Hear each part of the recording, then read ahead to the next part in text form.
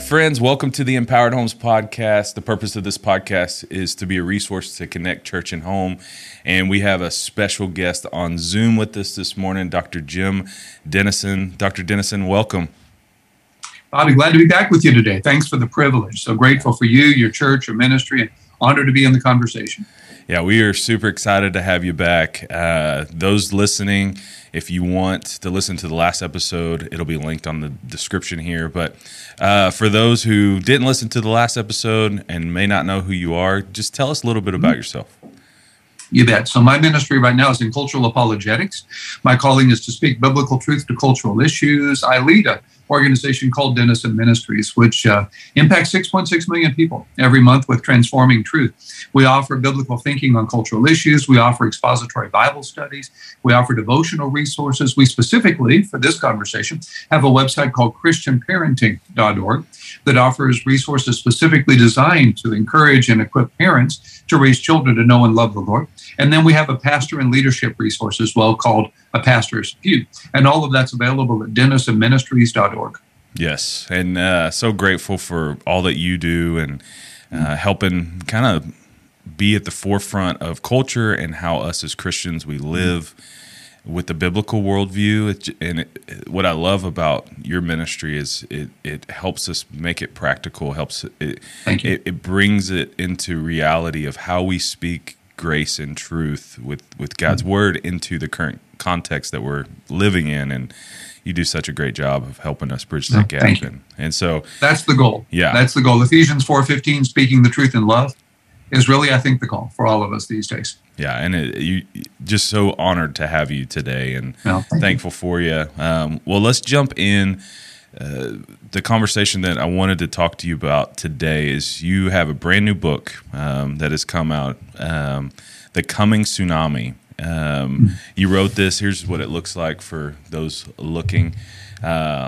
It's fantastic. It's well written. It's like I said, you're bridging that gap so that if we've been a Christian for 70 years or 3 years, we can understand and it's practical and relevant. So tell us about the book. Where did this come from? Kind of your heart behind writing all these things. Well, thank you for that. So really, I guess my story is a place to begin with that. I grew up in Houston, Texas. Wonderful, loving home with no spiritual life. My father had fought in the Second World War and never went to church again. So I grew up with all these questions: evil and suffering, science and faith, world religions, all of that. Dad had his first heart attack when I was 2 and died when I was a senior in college at Houston Baptist University. I eventually came to faith in Christ through the outreach of some friends in a bus ministry of a Baptist church in Houston, but still had all these questions, all these issues. In high school, someone gave me C.S. Lewis's Mere Christianity, and it was transforming for me. First time I'd seen anyone deal with faith intellectually. So wound up getting a PhD in philosophy and teaching philosophy and apologetics at 4 seminaries, pastoring 4 churches across all these years. But my focus in all of that had been engaging cultural and intellectual issues. So in 2009, we were able to launch Dennison Ministries so that I could full-time do this, my wife and I and our team, so that we could devote our entire resources to helping people think biblically about cultural issues and redemptively to use their influence in a proactive way in the culture. We started with Dennison Forum specifically, and now the other brands I described. So, of course, these last 40 years, Bobby, I've been seeing this rising tide of opposition to the Christian faith. It's been the space I've been living in. But in the last 6 months, I've become convinced that rising tide has reached such a stage as to be unprecedented in American history. I'm not saying that to sell books. I'm not saying that to create buzz. I'm saying that I wouldn't have said that a year ago. I'm absolutely convinced that what we as followers of Christ are facing these days, Christians in America have not faced. I'm not saying we're in China. I'm not saying we're in North Korea. I'm not saying we're facing what my friends in Cuba are facing. But I am saying that we've never faced this before. And if we don't understand this, don't know why it's happening, and don't respond redemptively, we can't turn the tide. But the good news is God's still on his throne. None of this surprises him. Always too soon to give up on God. And what I love, you hit the nail on the head of my question, is a lot of times when just the coming tsunami, those in our culture that's so anxious and so, you can't turn on the news without just hearing the worst of the worst, and it's just hitting us, and it's almost creating fear. And you're saying that that's not your heart behind this, correct? That's right. Yeah. You're not. That's exactly right. Yeah. Yeah, exactly so. Yeah, let me speak to that real quickly if I could. When we started this ministry back 13 years ago, a good friend of mine and I were talking. He had spent his career on advising organizations and parachurches, that sort of thing, strategic leadership. So we asked how this would be funded. I said, well, it'll be a donor-based ministry. He asked, well, who's your enemy? And asked, well, what do you mean? And then he explained, not really facetiously at all, that if you want to raise funds, you do three things. You convince people they have an enemy. You convince them they can't defeat their enemy. Then you convince them that you will defeat their enemy if they'll give you money or vote for you or whatever it is you want them to do, which is actually how it's working, unfortunately, in so much of our politics and our culture these days. Well, we try very intentionally not to do that, not to run to the buzz, not to do things that are intended to be on some level insightful or hateful or antagonistic. Those on the other side of this are not the enemy. Satan is the enemy. My friend John Stonestreet says ideas have consequences and bad ideas have victims. So let's not see this as a cultural war where we're being antagonistic to those on the. Let's be cultural missionaries. Let's speak the truth in love. Let's be beggars helping beggars find bread. In my mind, that's an absolutely crucial point as we engage the issues of the day. Yeah. And it's not to cause fear or to be a hot button. And that's what I love. And the tagline on your book is why Christians are labeled intolerant, irreverent, oppressive, and dangerous, and how we can turn the tide.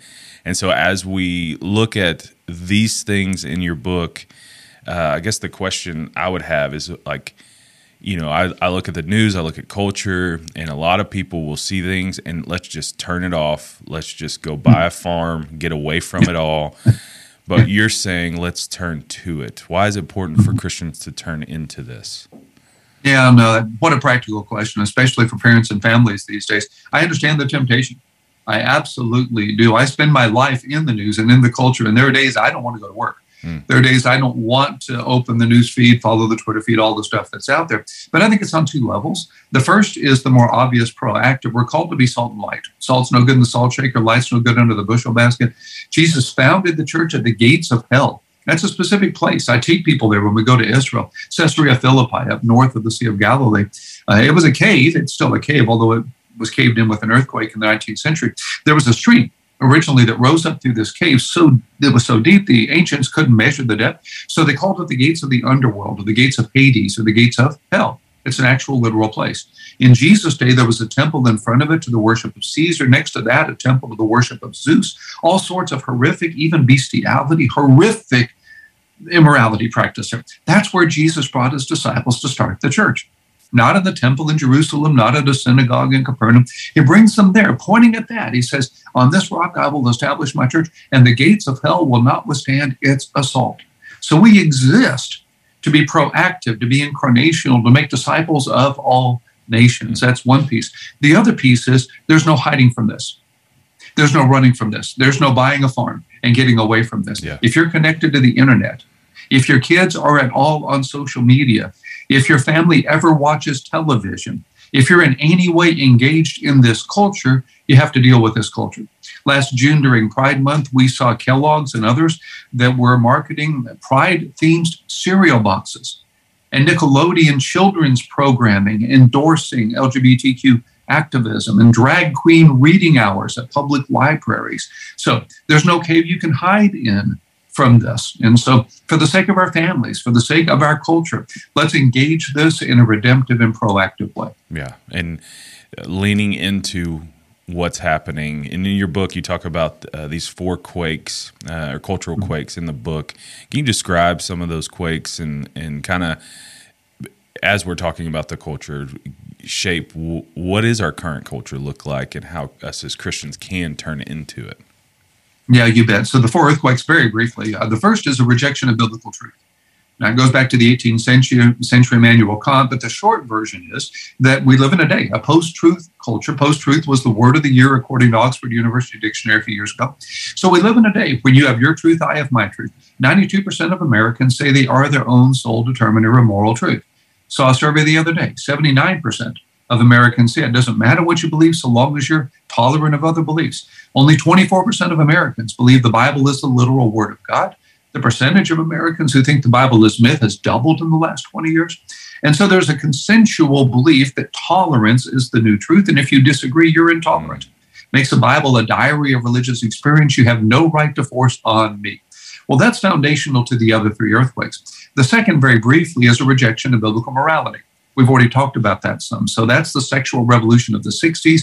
LGBTQ activism we're seeing these days tries to normalize same-sex behavior and then to legalize. We've seen that with Obergefell in 2015. Now we're at stigmatizing those who disagree and then criminalizing those who disagree, the so-called Equality Act and other legislation that's out there. So that's a second kind of earthquake, underwater earthquake causing this tsunami. Tsunami is a massive tidal wave you can see caused by underwater earthquakes you can't, which is kind of the metaphor of the book. The third, very briefly, building on the first and second, takes us to critical theory, critical race theory. Very long, complicated conversation, but the short version is it says that Christians, because we're a majority, are by definition oppressors of the culture. White Christians especially, oppressors by definition. Leads to the fourth earthquake, a rising secular ideology, which says that religion is dangerous, that religion flies planes into buildings and causes clergy abuse scandals and 9/11s and spends money on buildings instead of people and heaven instead of earth. And so what we really need to do is replace religion with authenticity that leads to flourishing in a very secular ideology. So we haven't seen this before in American history. John Adams said the Constitution was intended for a moral and religious people and is wholly unsuited to the governance of any other. But now we're in this place where biblical Christians are seen as intolerant, as bigoted, as homophobic, as prejudiced, as oppressive, and even as dangerous. And that's the times in which God is calling us to be salt and light. Yeah, and these four quakes are, as you say, creating this tsunami that's built. And, you know, I just had recently, this past Sunday, actually, I had a conversation with a group of adults, and this scenario came up in the class, and their daughter has a girl in her high school that they grew up together. Everything's great. But this girl's struggling with same-sex attraction. She came forward, told her best friend, and now the mom doesn't know what to do. And so she's reaching out for help. She's like, we've had this girl in our house all our life, and we love her. She spent the night countless times. Now, what's our response as Christ followers to this? And so it's happening for our listeners, our parents. It's in their world right now, all of these things that you're talking about. But how do we, in a loving, as you said, redemptive way, have conversations to help these parents who are really in the throes right now? And I didn't know, what to say. And so what would you say to that mom who came forward with this scenario and say, how do we go through this situation as Christians, as loving, but with grace and truth? And it's a tough thing. It's hard. It is hard. It absolutely is hard. I mean, your heart breaks for parents that are having these conversations. Some of my best friends, some of my colleagues in our ministry have children that have declared same-sex attraction, and they're just grieving, obviously, as you would be, for families that are facing this kind of this real crisis in their lives and in their families. The first thought that I have is to double down on your own relationship with Jesus first. Ephesians 5:18 commands us to be filled with the Spirit. That's a daily decision. Get alone with God. Read His Word. Pray. Submit to Him. Ask the Spirit to empower you. Ask the Spirit to take control of your mind and your life. Ask God's Spirit to give you His grace for your kids, to give you truth you didn't know to speak, to give you compassion you didn't know you had, to give you courage when you need courage. Come to the Father every single day and ask Him for the spiritual and mental and intellectual, emotional resources that you need. Don't do this on your own, is my point. Second, go to others. If you take a coal out of the fire, it goes out. If you keep it connected, it stays lit. Find other people to pray for you and pray with you. If you know people that are facing the same issue in their families, then so much the better. As you do this together, as you walk this road together. And then third, get professional help. I'm not a professional counselor. In our book, we offer certainly some advice in this context, but I would really urge somebody in this space to speak to someone who's a professional in this space. Exodus Ministry has a remarkable resource here. The number of pastors and resources that one can find and material available online and in print that will specifically from a counseling and professional perspective help parents to help their children as they move through all of this. And then the last piece is never give up hope. In 1 Corinthians 6:9, homosexuality, same-sex behavior is listed as one of those behaviors that God forbids because he knows how damaging it is to us. But then you get to a verse 11 and it says, and such were some of you, but you were healed, you were redeemed by the power and the grace of God. It's always too soon to give up on God for the sake of our kids and our families. Yeah, it's so good. On the flip side of looking at culture and its influences. So that was a real scenario. Another real scenario that happened a few weeks ago, I was talking with a group of men, and we were talking about like the reality of our culture and what are some of our biggest struggles. And several of the men said, like, if I was at work, most of the people don't know I'm Christians because I'm afraid to be outspoken and I'll lose my job. Right. What would you say to encourage those men who it's a real, that's your livelihood. That's, we want to push back and lean into the culture, but at the same time balance, like I got to feed my family, right? So there's that tension with a lot of parents maybe listening going, yes, I want to fight back with truth, but there's a lot of legal restrictions on what they can or can't say. Is there a balance? Is there something we can do? To be overtly in our context known by who we follow. So, no, what a practical question. Thanks for asking me that. I do a lot of work with the CEO Forum. I'm one of their scholar fellows, and that's a very common question that comes up that we talk about. And so we talk about three places inside all of this. The first we've already discussed, and that's making certain that I am so close to the Lord, that I'm so empowered by God, that God can lead me to say what I didn't know to say. God knows their heart better than I do. God's already prepared the people he wants me to engage for the sake of the truth at work or wherever that might be. So it's staying connected to him, not trying to do this on your own. And then second, do that which you can do just in the course of your normal life and livelihood. I'm aware of CEOs that have a Bible on their desk, that wear a cross, that in their conversations talk about where they were in church last Sunday or talk about something that they felt the Lord had said to them in Scripture. And so you want to be discerning here, of course, but in just the course of daily life, there are ways to be salt and light. There are ways to live in ways that the Lord will use in the lives of others, and know that if you're following Jesus, that's obvious. The darker the room, the more obvious the light. I remember years ago being in Carlsbad Cavern and said to make you sit down. The tour guide turns off his flashlight. It's pitch dark. Can't see your hand in front of your face. Then he turns the light back on and you're drawn to it. You can't help it. You automatically are taken to the light. So know that if you're following Jesus, others are seeing your light, even if you're not aware that they are. And so just follow him in a way that is general, that is natural, that is just the way you're just following Jesus and you're talking about him in natural ways. Then the third piece is to know where the red lines are ahead of time. Decide what places you're not willing to go in your job, what lines you're not willing to cross. I was doing a consult with a Christian who's in the healthcare space. He's at a secular organization. He's number 2 in this very large organization. And he's right now measuring red lines relative to medical ethics. He, for instance, will not stay if they start doing voluntary termination of pregnancy, or what we call abortion, except to save the life of the mother or fetal deformity incompatible with life. If they go beyond that, if they start doing elective abortion, he's already decided he will resign. On the other hand, he's made a decision, he's wrestled with this, that during Pride Month, he's not going to resign his position. He's not going to be so antagonistic to what they're doing in Pride Month as to lose the ability to have influence in that organization.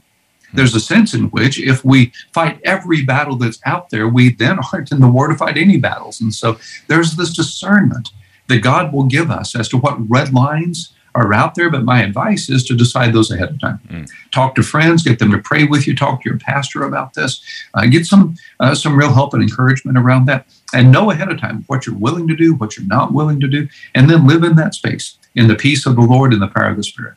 And incredibly practical of just making sure our hearts are connected to the Lord, understanding and do what we can. And if our hearts are connected to the Lord, number 2 is it should come out. That's right. That light within us.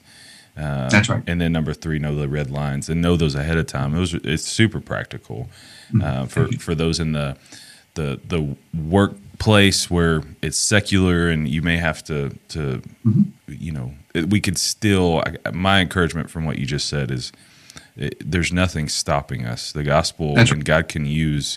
And so I know there's a lot of guys probably going or ladies that are listening going, and you just don't know my situation, and they probably feel guilty or they feel shame, which is the enemy trying to make them feel that way. That's right. But they are being the light, even in the midst of their situation. Just don't lose hope.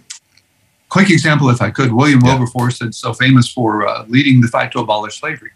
When he came to a very definite faith in the Lord, very personal faith in God, first thing he wanted to do was to resign from Parliament, because so much of what Parliament was doing was ungodly. So many of the laws that were passing, so much of the stuff they were dealing with, he really struggled with as a believer and should have. And speaking out to friends, they encouraged him to stay in that position of influence so he could then use that for the sake of the gospel, and specifically as he was called to abolish slavery. So if he had fought every battle that came down the way, if he had resigned, which would have been the easier path, I suppose, so he wouldn't have to wrestle with any of these issues, he would never have been in a position to do the things that God had him in position there to do. James Davison Hunter, a sociologist in Virginia, has, in my opinion anyway, written a remarkable book called To Change the World, in which he demonstrates culture changes top down. It changes when you achieve your highest place of influence and live there faithfully. He calls it manifesting faithful presence. If he was in this conversation, he would be urging those listening to us in our discussion right now to live with excellence where you are, to be salt and light where you are. If there's a red line, then absolutely, obviously don't cross that red line. But short of that, be redemptive about this. See this as an opportunity. The more secular the room, the more necessary the gospel, right? That's good. The more you're assigned to that missionary place. And then one other thing I would add very briefly, if I could, we all have a sense of God's chronological call, kind of a Macedonian call. God called us from Atlanta to Dallas in 98 and so forth. But there's also a chronological sense of God's call. It's by God's grace. We weren't alive 100 years ago, or 100 years from now if the Lord tarries. So if God couldn't use you in this moment, you wouldn't be in this moment. If God can't use you in the secular environment where you find yourself, you wouldn't be there. Praise God that you're there. You're going to see more lost people today than most pastors see in a month. You are the church for them. You are the Bible they will read. You are the sermon they'll hear. So let's seize the opportunity, as difficult as I know it is. I spent a lot of my life in the secular space as well, and I'm not trying to be naive or downplay the challenge that can be. That's why that first piece is so important, to stay plugged in every day, to stay connected with the Lord every day. And then out of that, as you said, Bobby, you'll live a natural kind of overflowing life that will be attractive to others, and God will give you courage when you need courage. So good. And incredible. Shifting gears for the secular, I know we have a lot of listeners that are church leaders. And it's been tough the last couple of years. I know just as my own personal experience, just with the division of, I could be down the hallway, have one conversation, and then the seconds later, the next conversation is complete opposite. And it's just this tough battle. And I don't know if you're experiencing, but I just see a lot of ministry leaders that I've worked with for decades that are no longer in ministry. They've thrown in the flag and said, I'm out of this. And I don't know if that's your experience too, or just if I'm feeling it, because it's just happened a lot lately. But what would you say to the church leader leading in the midst of this tsunami too, and just encourage them of like, don't give up hope. I guess that'd be the greatest, but it's hard when you're in the middle of it too. But what is some encouragement for those church leaders listening? Yeah, thanks again for another very practical question. The first we've already discussed, of course, and people in ministry know that, the importance of being filled with the Spirit, starting the day by being connected with God. Ronald Reagan once asked the Air Force One pilots why they always landed so close to the front of the runway. And they said, well, Mr. President, the first thing they teach in flight school is you can't use the runway behind you. And so you start the day getting connected with them, but just because we know it doesn't mean we do it. For those of us in ministry, it can be really tempting to make what we're discussing right now kind of a practical sort of a chore, right? Took out the trash, walked the dog, read the Bible. I remember being very convicted at a silent retreat many years ago. I could remember the last time I read the Bible just for my sake. not to prepare a sermon or a Bible study. The last time I prayed, not to go over a prayer list or about a need, but just to be with God. Couldn't remember the last time I took 10 minutes to listen to God. And so if Satan can't keep us from having a daily time with God, he'll try to make that so routine and so boring that it's really not empowering like it needs to be. So we start there. We start with an empowering, intimate relationship with God that is so vital to everything else we're saying. And then second, kind of similar to what we've said, I would encourage those that are in ministry to be engaged with other ministry leaders, to know you're not alone. Yeah, it's so isolating, isn't it? And so much of what we're facing, we can't really talk about with church members or sometimes even our own families.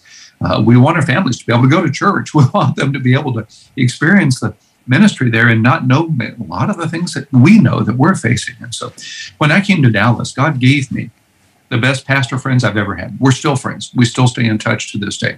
And we had a regular rhythm. We had lunch together twice a month, prayed for each other every day. And over time, we developed a level of authenticity I'd never experienced before.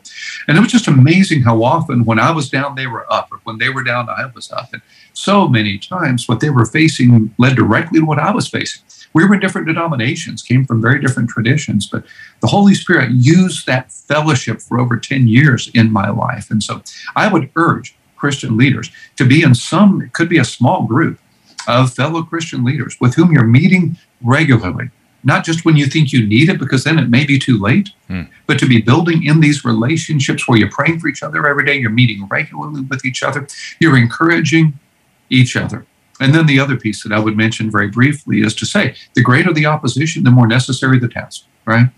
Satan's trying to run you off. The enemy's trying to get you out of where you are for a reason. You want to be a threat to Satan. My youth minister growing up used to say, if you and the devil aren't running into each other, you're probably running with each other. And so now there may be some places where God is clearly leading you to do something else. I'm not saying that. But discouragement is not how God leads. Discouragement is not the Lord's tool. That's the enemy's tool. Very quick story, if I could. It just came to mind. Devil was having a garage sale. And he had all his tools up. And they're all priced and they're labeled and marked. And over here's hatred and anger and lust and murder and all of that. At the end of the table, there's this one tool. It has no label. It's more worn than any other tool. Has the highest price of all. Someone asked the devil what it was. He said, it's discouragement. They asked, why is it priced so highly? He said, because no one knows it's mine. So don't let him use that tool on you. Wow. Is the point. That's good. Discouragement is not how God leads. Yeah. God may be leading you, but it's not like that. Yeah.